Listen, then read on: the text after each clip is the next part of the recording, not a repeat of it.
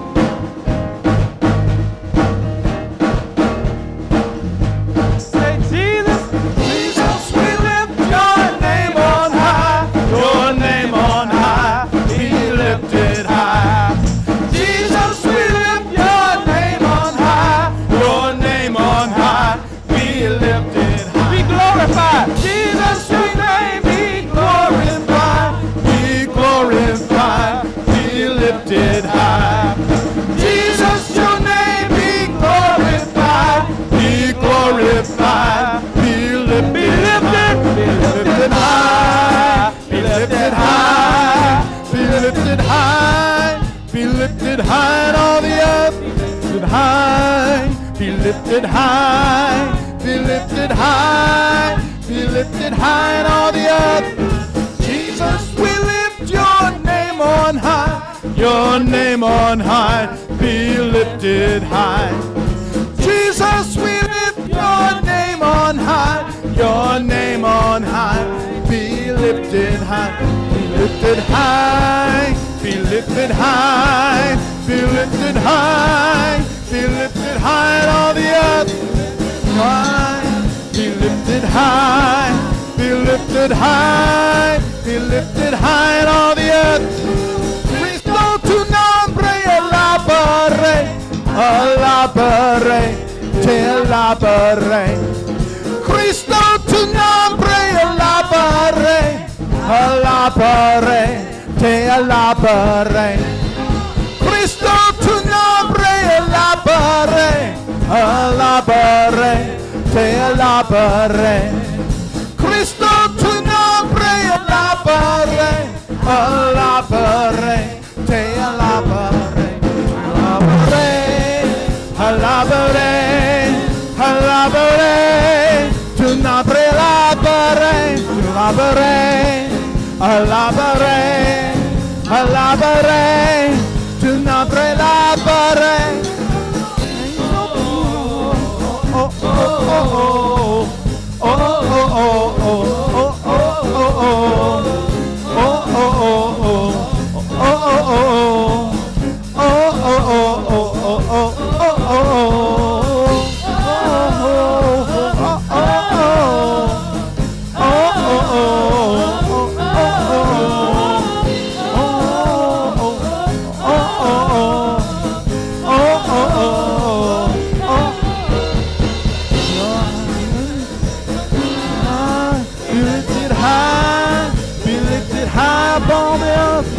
High, be lifted high, be lifted high, be lifted high in all the earth.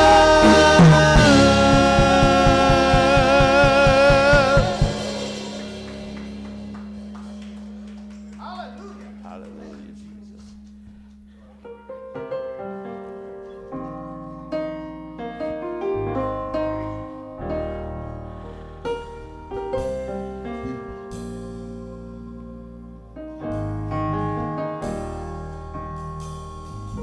I'll never be more loved than I am right now. I wasn't holding you up, so there's nothing I can do to let you down.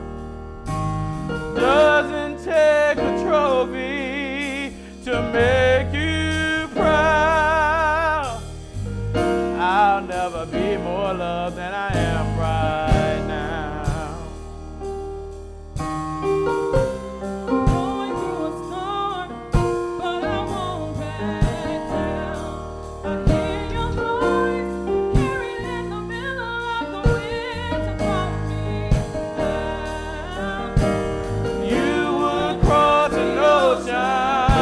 So I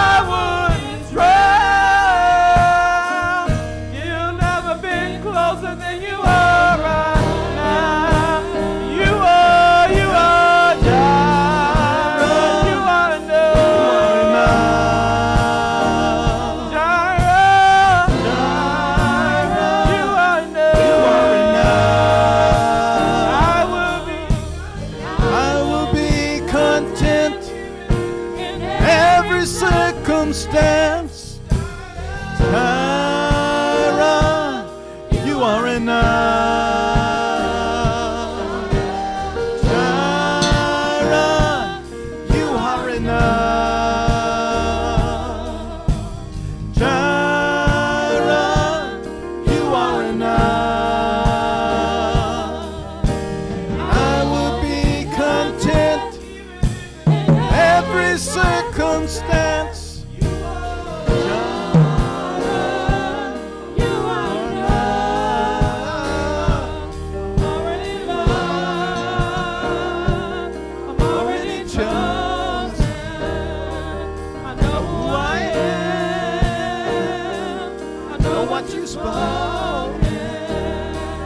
Already loved more than I can imagine. That is love. I'm already loved. I'm already chosen. I know who I am. I know what you've spoken. I'm already loved. I could imagine. That is enough. I'm already loved. I'm already chosen. I know who I am. I know what you've spoken. I'm already loved more than I could imagine. Is enough. That is enough. That is enough.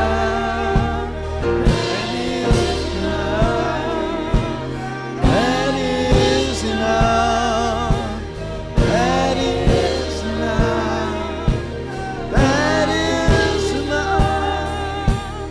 That is enough.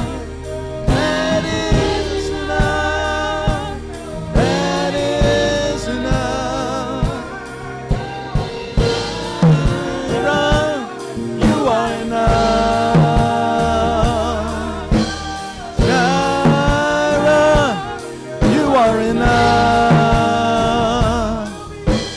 I will be content in every circumstance. Jireh, you are enough. Jireh, you are enough. Jireh, you are enough. I will be content in every circumstance. Jireh, you are enough.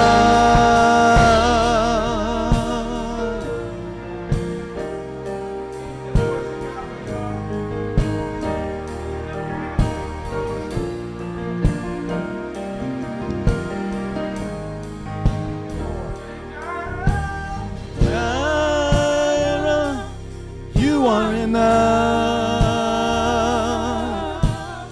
Jireh, you are enough. I will be content in every circumstance. Jireh, you are enough. Jireh, you are enough.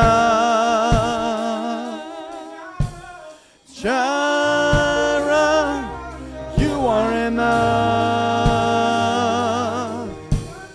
I will be content in every circumstance.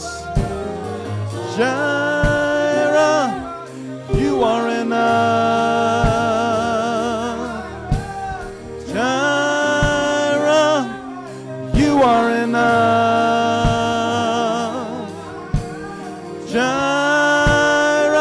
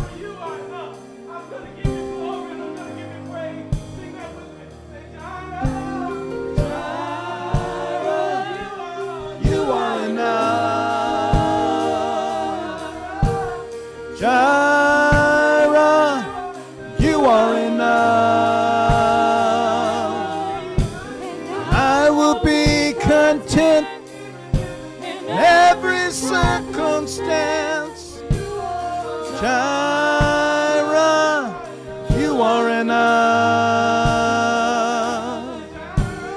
Jireh, you are enough. Jireh, you are enough. I will be content in every circumstance. Jireh, you are enough. Continue to worship Him in this place. Give Him glory. Clap your hands and give God praise. Hallelujah.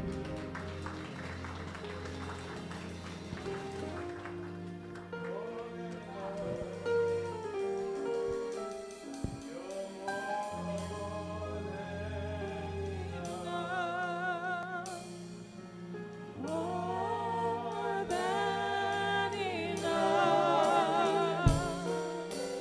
More than enough. More than enough. More than enough.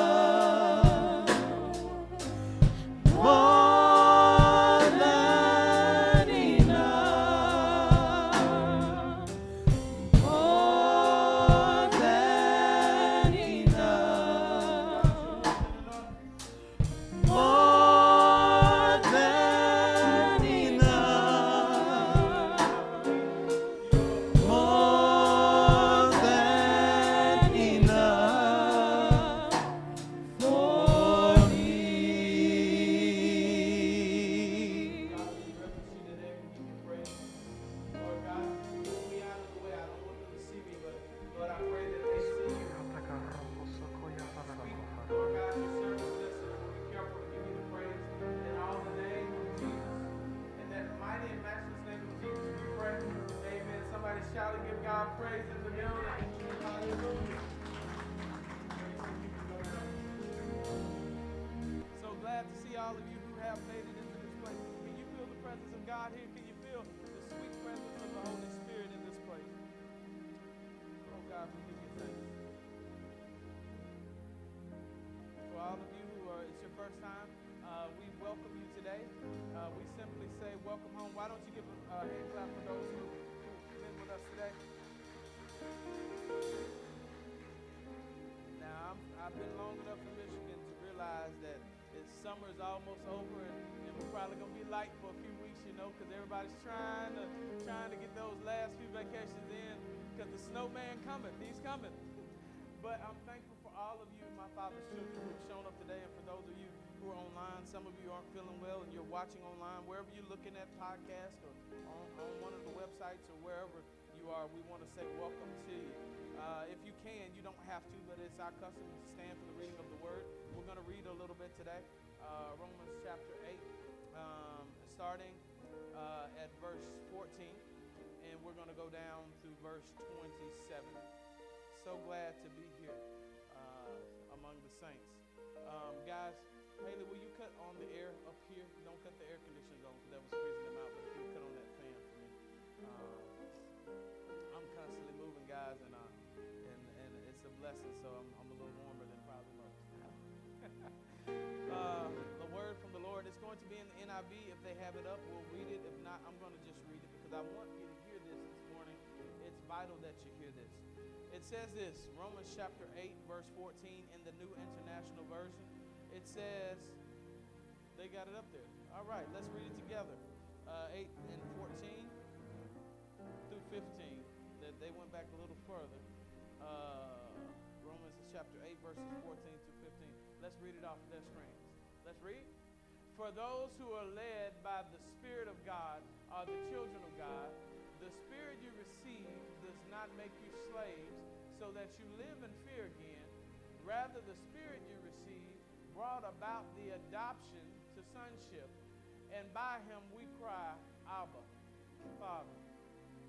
The Spirit himself testifies with our spirit that we are God's children. Now, if we are children, then we are heirs, heirs of God and co-heirs with Christ, if indeed we share in the sufferings, in order that we may also share in his glory. I consider that our present sufferings are not worth comparing with the glory that will be revealed in us. For the creation waits in eager expectation for the children of God to be revealed. For the creation was subjected to frustration, not by its own choice, but by the will of the one who subjected it, in hope that creation itself will be liberated from its bondage to decay and brought into the freedom and glory of the children of God. We know that the whole creation has been groaning, as in the pains of childbirth, right up to the present time. Not only so, but we ourselves, who have the first fruits of the Spirit, groan inwardly as we wait eagerly for our adoption to sonship, the redemption of our bodies. For in this hope we were saved. But hope that is seen is no hope at all. Who hopes for what they have already have? But if we hope for what we do not yet have, we wait for it patiently. In the same way, the Spirit helps us in our weakness. We do not know what we ought to pray for. Spirit himself intercedes for us through wordless groans, and who searches our hearts knows the mind of the Spirit, because the Spirit intercedes for God's people in accordance with the will of God. The word of God for the people of God. You may be seated. I want to talk to you this morning briefly, because I know we're going to be walking today and we're going to be taking our faith to the streets and walking the streets. But I want to talk to you about a new relationship. Somebody say a new relationship. Hallelujah. Lord, speak, your servant listens. And we'll be careful to give you the praise in the name of Jesus, we pray. Amen. Somebody clap your hands and give God praise all over the building. We're so grateful for all of you. We've been in this series for Romans for quite a while. And now we're getting to some things about the benefits. I think Paul was much like Jesus in a way, because Jesus, he didn't always give you the fluff stuff, and he didn't always give you the good stuff.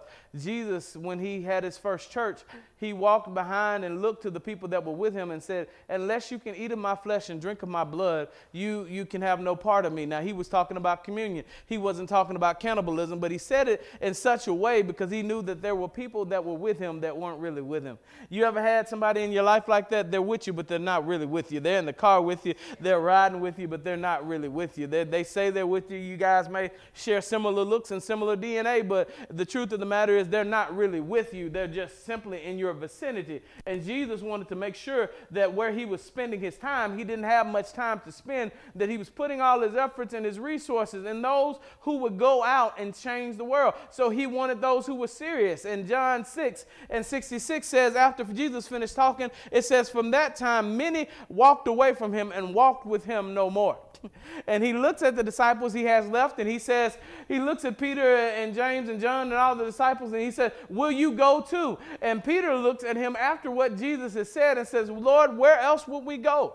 Because you have the words of eternal life. In other words, there's nowhere else for me to go but to follow you, Jesus. And I've come to tell you in this day and time that God is not looking for a body of people that are coming just to have their ears tickle. He's not looking for a body of people that are just being told what they want to hear, but he wants a body of people that wants to know who he is and wants an intimate relationship with him. That's why I know it's a little shaky. Everybody's getting used to the new service flow, but last week was absolutely amazing, wasn't it?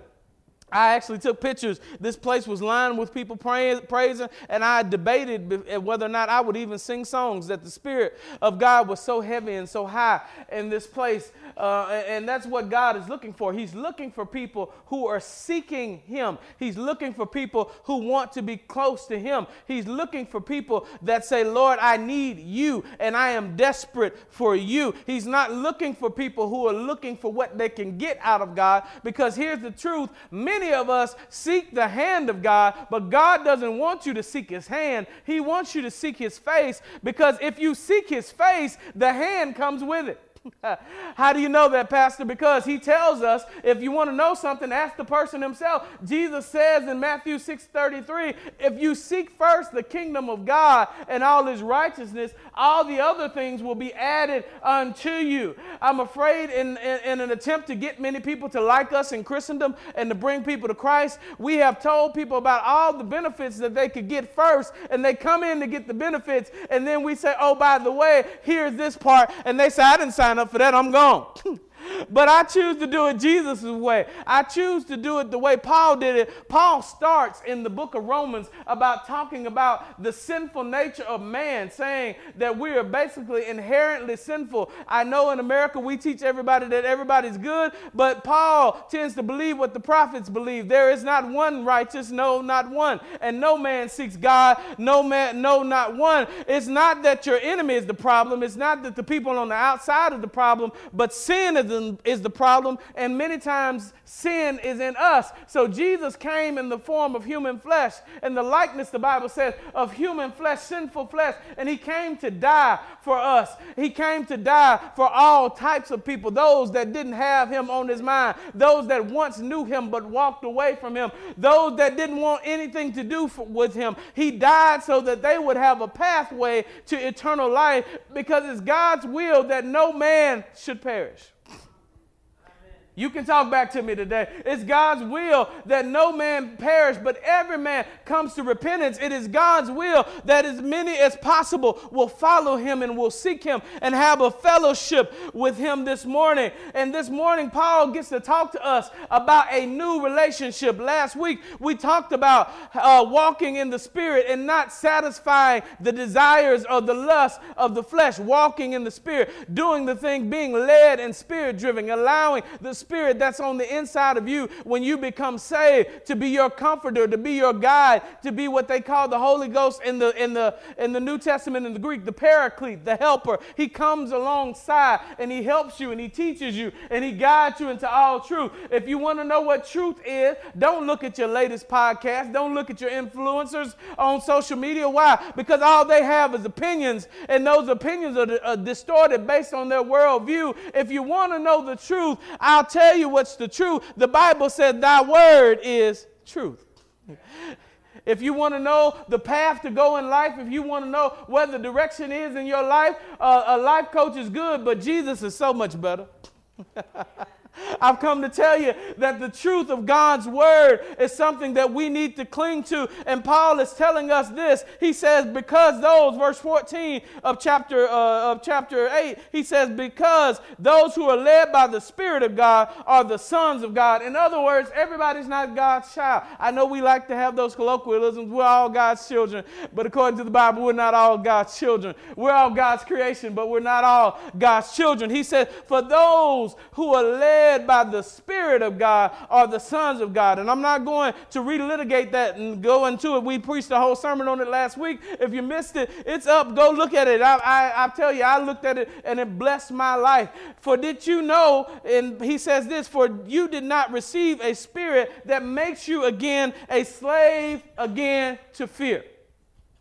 When we were under the law, when the law was there, we had no hope. We just had a priest that could sprinkle a little blood and get our sins atoned. But we were slaves to sin. We were in bondage. I know we've been taught in this age that we're free and we are the culture of revolution. But I've come to tell you that all your life you will be a slave. The truth is, the only thing you really get to choose is which master you serve. Either you're going to be like Paul said, that I am a slave to Christ, or a slave to sin. And Paul has told us that we should abandon sin and that Christ has come in the likeness of human flesh and that he is here to bring us from the brink of sin, and he's come to bring us salvation. And this is, he says this, you have received the spirit of sonship. Now, if you're looking at that, most of us would look right past that. We wouldn't think much about it. He says, and by him we cry, Abba, Father. Now, before Father, he uses a word called Abba. Why would he choose to use the word Abba? Because Abba is an informal word, and there's a difference between a father and a daddy. There's a distinct difference between a father and a daddy. A father can come in and he can pay the bills and he can be a strict disciplinarian and he can bring all the rules about and he commands respect, but you sit on daddy's knee. You have an intimate relationship with daddy. You're close with daddy. When you have your fears in life, you go to daddy. When you have your sadnesses, you go to daddy. When you fall and hurt yourself, you go to who? You go to daddy. When you bruise your knee or you're in pain, I've never seen anybody say, "Oh, Father, I need you."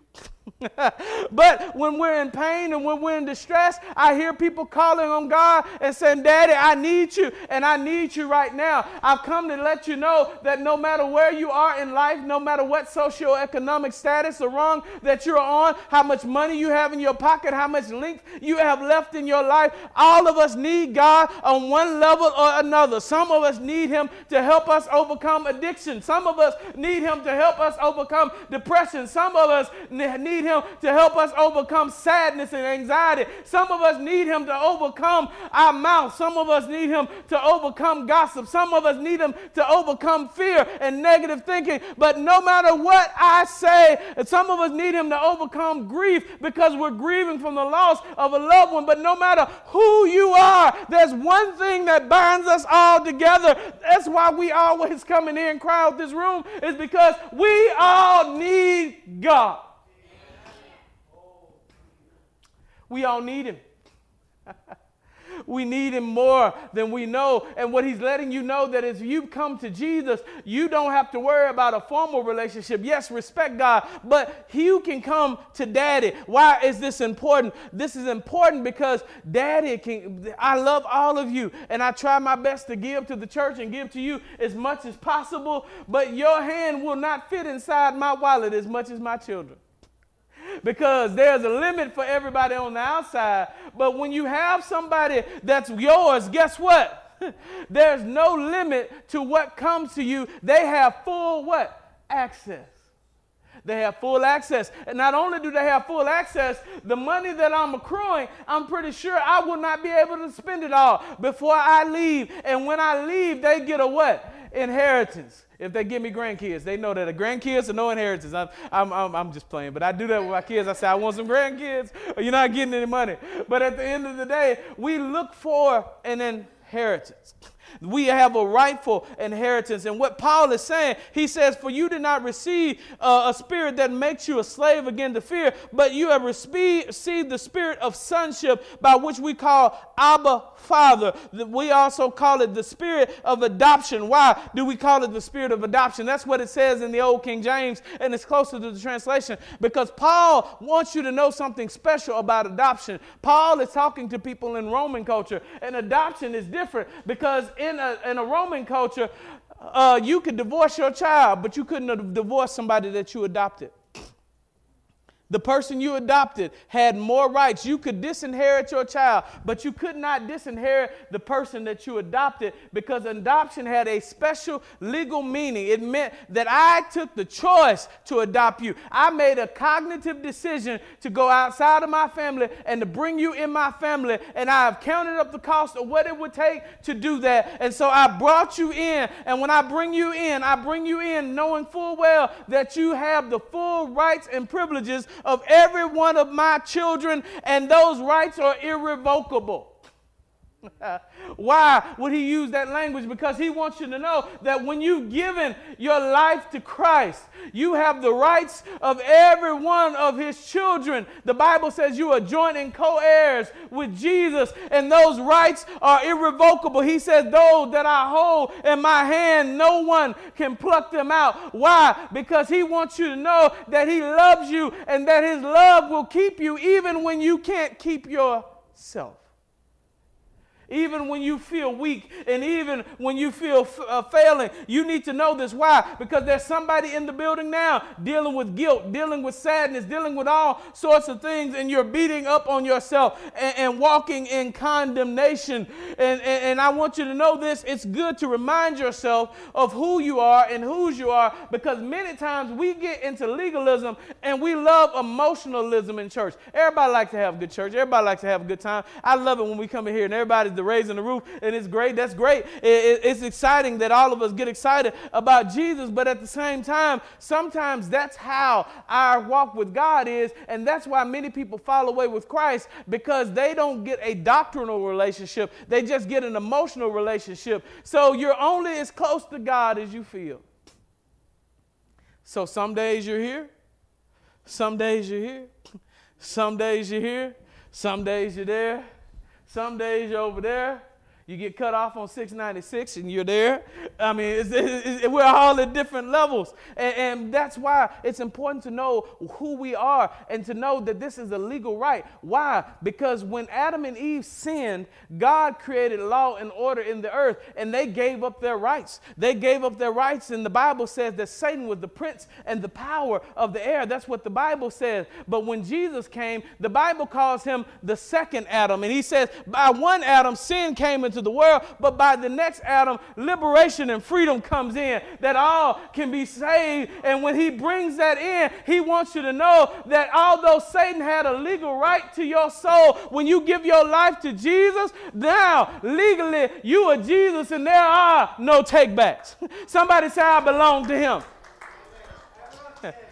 So when you mess up, when you falter, when you make a mistake, you don't have to walk around in condemnation. The Bible says this. It says that a righteous man will fall 7 times. Why did he use the number 7? Because 7 was a number of completion, a number of continuation. In other words, that it meant that there's no limit to how many times a righteous man will fall. But what makes him righteous is he gets back up. So look at your neighbor and say, get back up.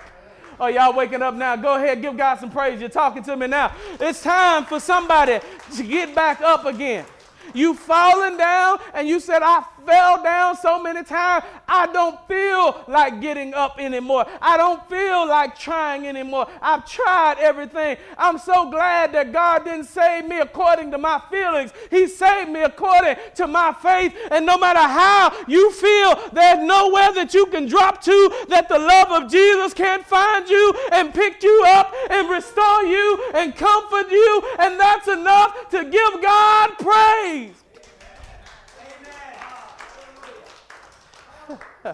He said that we have a relationship that's strong. And he said, if we have this relationship, not only are we children, but we are heirs. And if we suffer with him, we will reign with him. Here's the fine print again. I tell you right up front that following Jesus doesn't mean everything will go right in your life. It doesn't mean that every diagnosis from the doctor will be good. It doesn't mean that you won't have some months where you have more months than you have money left. But you're going to have to suffer for Christ. We are in a situation in the world where we're in a postmodern and a post-Christian society, and people are moving away from God. This is the way of civilizations. And guess what? When you decide to follow Christ, you now enter an antagonistic world that is antagonistic against the things that you believe. And sometimes you may have to suffer. You may lose some friends. You may lose some followers. You may lose other things. Why? Because the cost to follow Jesus is high. Because nothing worth having doesn't cost you anything. Salvation is free. You don't have to do anything for your salvation. You just have to believe. You're saved by grace through faith. It's the gift of God, lest any man should boast. But if you're going to be connected with Jesus in a close relationship, what you have to realize is that you're going to go into places where some people don't understand. You're going to go to some places that even Christian folk don't understand. How do you know? Because I see some people looking at me a little crazy when I say don't talk when you come in the door. Because we're going to a place that some people don't understand. Some of us are at different levels in our Christianity, not levels in our salvation. There's no levels to our salvation, but in our maturity and walk with God. And when we come in here now, we want to fellowship, we want to have fun, but we want to come in here with a spirit of gravity and a spirit of seriousness. Why? Because we come to have a spiritual experience with God. We don't just come to have good church. We come that God can bless us and meet our needs and meet our life, and we can give him glory, and we can have a true fellowship and connection with him. And when you want that, when you want to go beyond dry, dead religion, when you want to go beyond dry, dead sermons, it takes prayer. It takes time. That's why we're locking the doors now and leaving people out until prayer. How dare you lock the door and leave me out? Do you know who I am? I do, and I see you at 10:55. Because in here, this is time for prayer, because we're going to honor prayer, because Jesus never said that my house should be a house of good music. He never said that my house should be a house of lights. He never said my house should be a house of good praise teams and youth. He said, my house shall be called a house of prayer. And if you love Jesus, you need to love prayer. If you need to love Jesus, you need to love what he loves. You need to want to be connected with him and fellowship with him, because we are his children. The Bible says that we are his children. We are the sheep of his pasture. Hallelujah. There's no more fear in following Christ. You know what? I want to live a long life, Brother Ernie. I really do. I want to see my grandkids, and I want to see my great-grandkids. And although I walked out last night, and Robin and I were driving behind a gentleman, his motorcycle had fell over in the thing, and I hopped out of the car. I forgot to ask Robin to stop. I just opened the door and hopped out because I thought he was in distress. And I got up and I started pushing this guy. And when I realized that we got back in the car, I said, you know what? That was really dangerous. That was really stupid what I did. But the guy needed some help, so I stopped out. And I started doing it. And I said, you know what? And this is what I did, Sister Barbara. He said, I need you to push the motorcycle so I can catch up. So here I am pushing a motorcycle right across through an intersection. And it caught up and it took off. And I thought about it. That's really dangerous. And I thought, you know what? You're always only seconds away from death. Amen. You're one decision away from the upper room. The only difference between the Christian and the non-Christian is now, although we're not rushing to die, there's no fear in death. Because death for the Christian isn't the end, it's only the beginning. Thank you, God, that you've seen fit to call me your son. Yes, there will be struggles in your life, but 2 Timothy lets us know, 2 Timothy 11 through 12 and Romans 8 and 17, it says that we know this, that if we suffer with him, we will reign with him. We will reign with him. This is important. Most of us want to reign, but nobody wants to suffer. Everybody, 2 Timothy, they try to pull it up. I said 2 Timothy 2, 11 through 12. I was probably talking too fast. If you want to pull it up, you can. But I've come to let you know that part of coming to Christ is dealing with suffering. Let's read that together. What does it say? This saying is trustworthy, for if we have died with him, we will also live with him. If we endure, we will also reign with him. If we deny him, he will also deny us. Oh, wow. But why would we deny somebody who's loved us so greatly? How great did he love us? Do you know the price that was paid for your life? I saw a Facebook post, not much on Facebook, but we upload and we're streaming across Facebook now. And I thought about something. Somebody put something up and it just struck my mind. They said, do you realize that your soul, that God died for it and Satan wants it every day? Do you realize how valuable it must be? That God himself was willing to send his son to die for it. And Satan is trying to destroy it. I want you to let that sink in. There is an ongoing battle for the souls of men.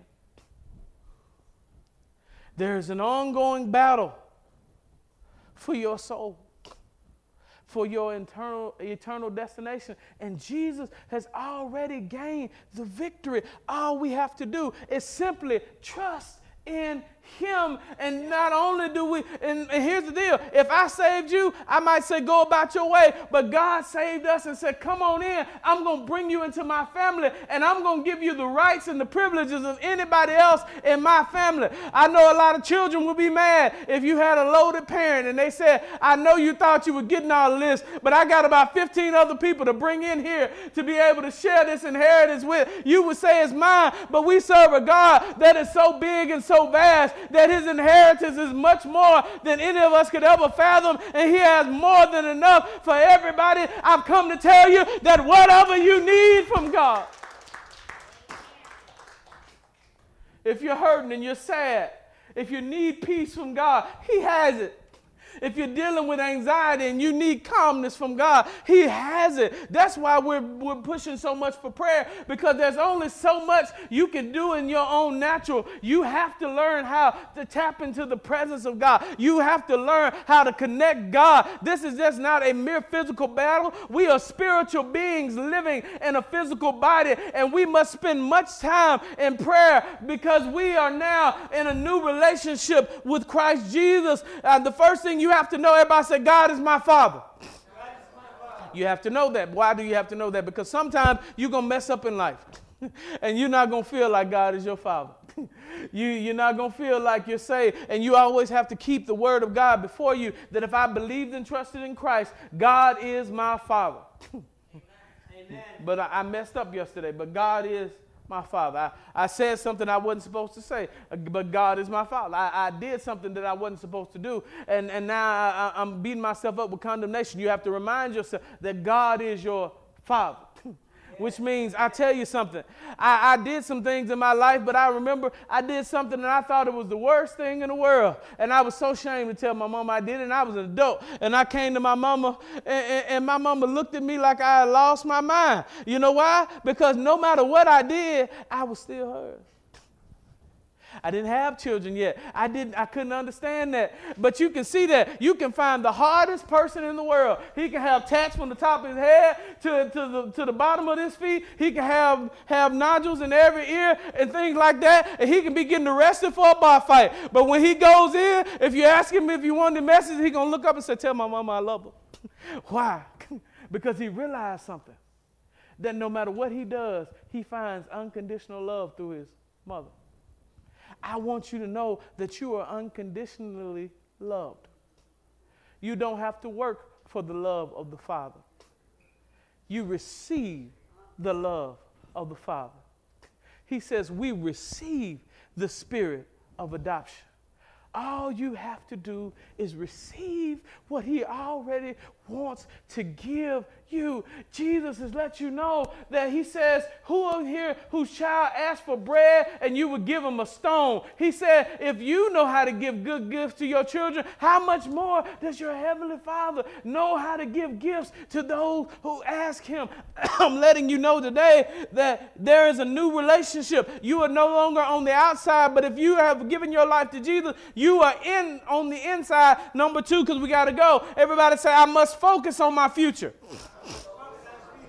How do I do that? Romans chapter 8, verse 18 says this. Paul says, I consider that the present sufferings are not worth, that our present sufferings, you can read it with me. Let's read it together. Let's read.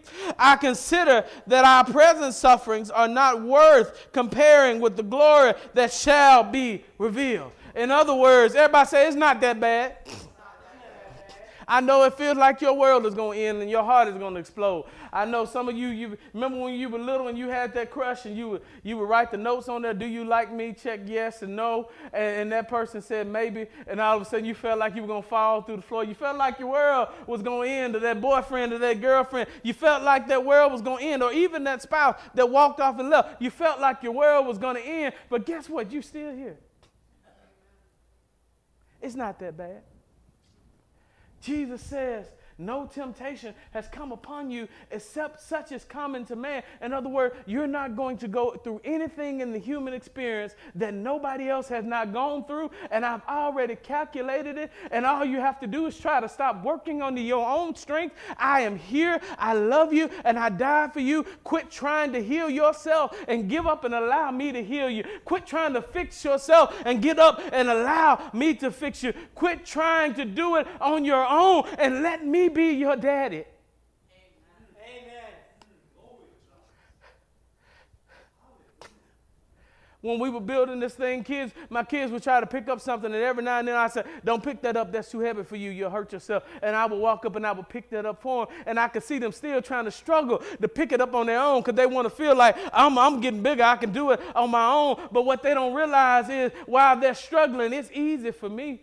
Why are you trying to hold on to that sadness? All you have to do is give it to Jesus.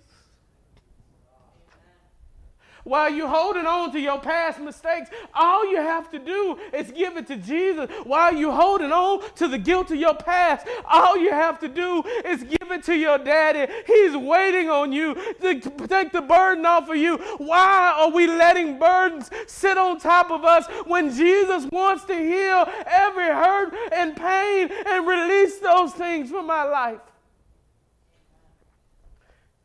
You're not an outsider. You're a son. The door, I got it late. The door is not locked to you. Thank you so much. You're a son. Why won't you give it to Jesus?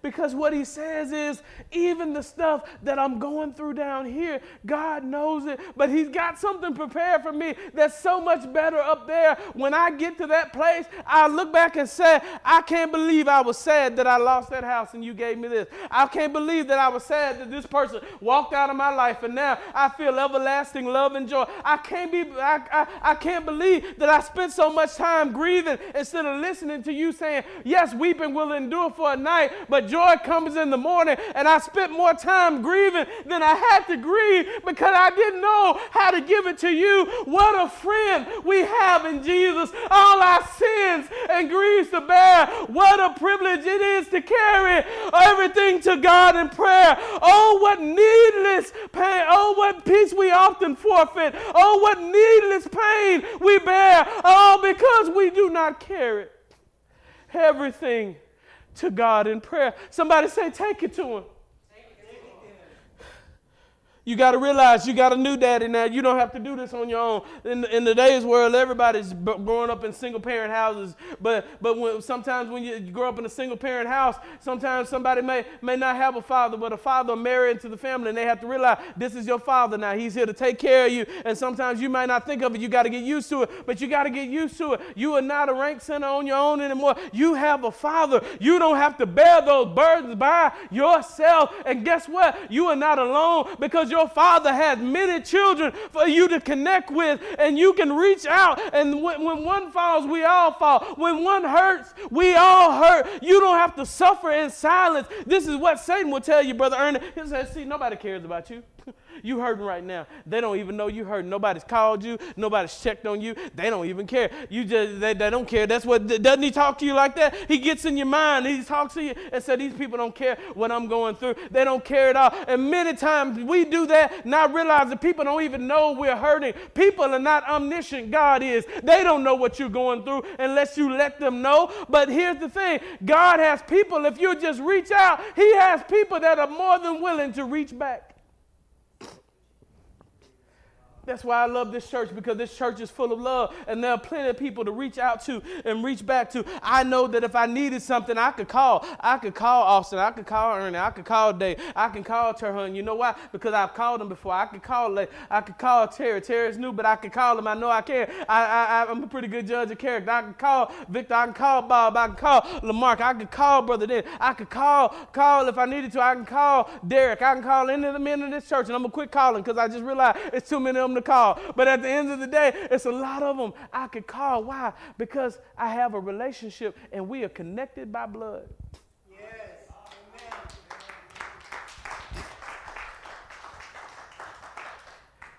If you're following Jesus, you're my blood relative. Because the blood of Jesus connects every last one of us. Yes. You're no longer Austin. That's why in church culture they call you Brother Austin. We don't do that much anymore because you're my brother. That's why you're Brother Dave and Sister Erin. We should get back sometimes to using those words. We don't even know why we use them. Why? Because we're one family. That's why you're Sister Bernice, a Sister Barbara, a Sister McLaughlin, a Sister Stella. Because we're all one in Christ Jesus. We're almost out here. Number one, everybody say, God is my Father. Number two, I must focus on my future. Since you know God is your Father, you must focus on your future. And this is the last thing I want to let you know before we get our sneakers and hit the street and start praying over people and over schools today. Everybody say, I have help in my fight. Pull up Romans chapter 8, verses 26 to 27. I want us to read this. And if you don't get anything else, I want you to take this with you in your struggle. Let's read it. What does it say? Romans chapter 8, verses 26 through 28. Let's read. What does it say? Likewise, the Spirit helps us in our weaknesses, for we do not know what to pray for as we ought. But the Spirit himself intercedes for us with groanings too deep for words. And he who searches the hearts knows what is the mind of the Spirit, because the Spirit intercedes for the saints according to the will of God. And we know that for those who love God, all things work together for good, and those who are called according to his purpose. Now we have to read the whole thing, because we just say all things work together for good. He said, no, for those that love God. If you seek his face, see, we're coming right back around to the beginning of the service. If you love him with all your heart, it may not work out the way you thought, but it'll work out. Brother Ernie, I was a mama's boy. I loved my mama so hard. I try to do whatever I could for my mama. And no matter what I did, guess what? Her body began to fail. And I prayed and I fasted the first time she got cancer, and the Lord healed her of cancer, and that was great. But the second time, the Lord didn't heal her, and I prayed right to the very end, and God didn't heal her, and that wasn't how I wanted it to be. But guess what? Even though God didn't heal her the way I thought, he healed her the way that he wanted to, because she's going to get a glorified body. And in my mind, I wanted to keep mama forever. But you know what the truth of the matter is? Mama's not gone. Mama's just in a new location. And I can't get where she is now. But one day, because we believed in the same God and the same Jesus that died for our sin, mama's not gone. It's not goodbye. I'll see you later.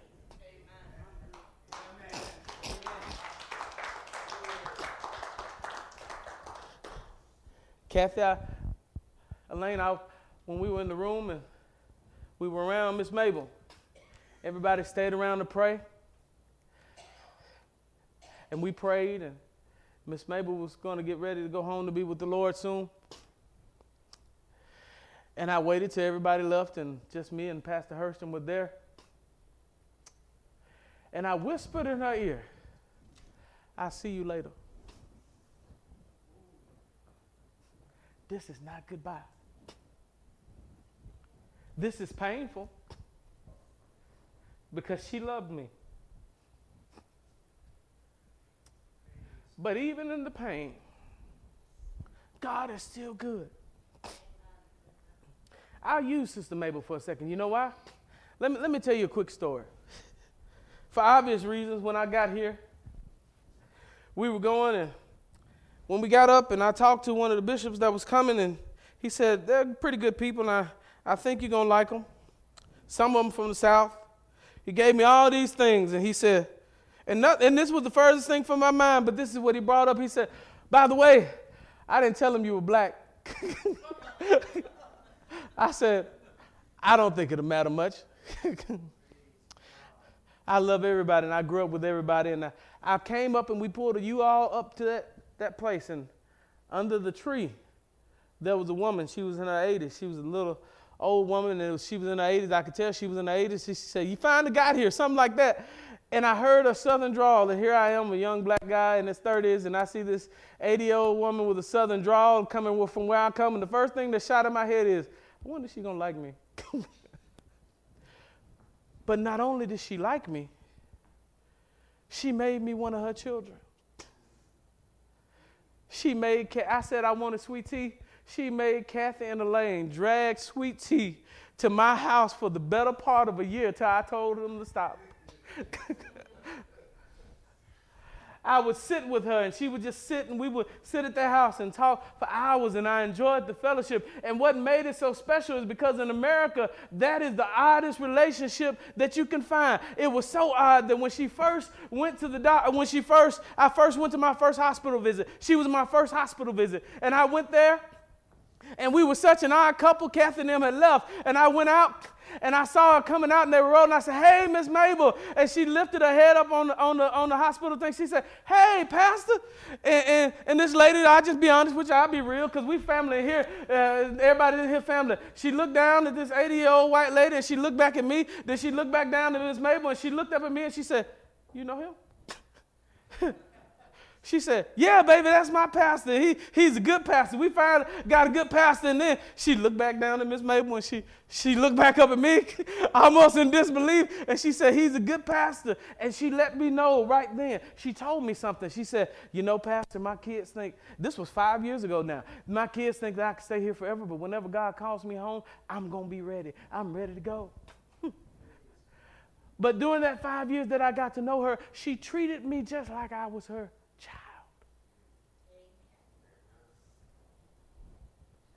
That's love.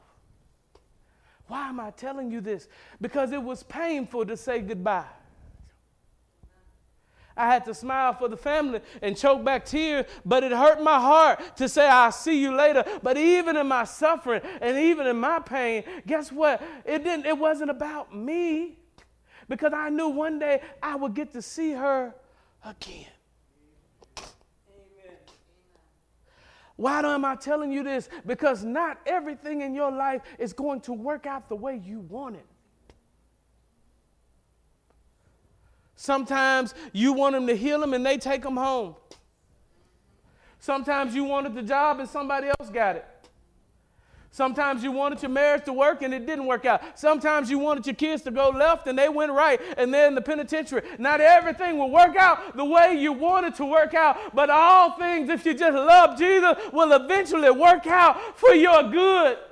Because I reckon that the present sufferings of this life are not worthy to be compared to the glory that shall be revealed.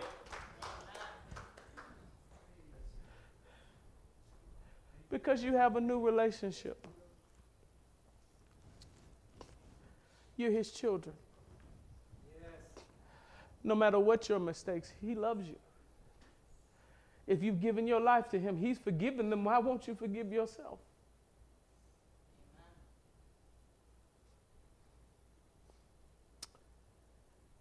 One of my favorite scriptures is coming to be the older I get, Pastor Ernie, because the older I get, the more mistakes I make. That's why I'm convinced that when they were trying to stone the woman caught in adultery, that the old people left first, because the older you get, you realize the dumber you are. And how many mistakes you make and how human you are and how not perfect you are. When we're young, we think we know everything. We think that we'll never make a mistake. We're real zealous. But as we get older and a little wiser, we realize we're not Superman. But you know what I figured out? That even in my weakness, I love this scripture. It says that while we were yet sinners. But Lord, you don't know what I did. Oh, yes, I did, and I died for you before you did it. Let that wrap in. He died for you before you did what you did. He knew you were going to do what you did. He knew you were going to mess up. He knew you were going to fall short. He knew you wasn't going to get it right. He knew some of us going to lose jobs, some of us going to lose temper, some of us going to lose our freedom. But while we were still sinners, he hung his head and he died for us. Is anybody in here glad about your new relationship? As we get ready to close, I want you to remember this, because when you go out of here, we're going to be praying, but somewhere around the week, you're going to hit a low point, as all people do, and you're not going to feel like you're his child. And as it goes in spiritual warfare, the enemy is going to start bringing up, yeah, that's for everybody but you. And you remind the enemy when you hear that thought in your head, no, that's everybody, including me. For God so loved the world that he gave his only begotten Son, that whosoever would believe would not perish, but have everlasting life. The altar is open. Pastor Ernie, if you could come. Brother Dave, those who are on the prayer team, if you need the altar, you can come to the altar. We'll have people here to pray for you if you need, or if you just need to come to the altar on your own, or where you are. I see heads starting to bow out in the crowd. That's fine.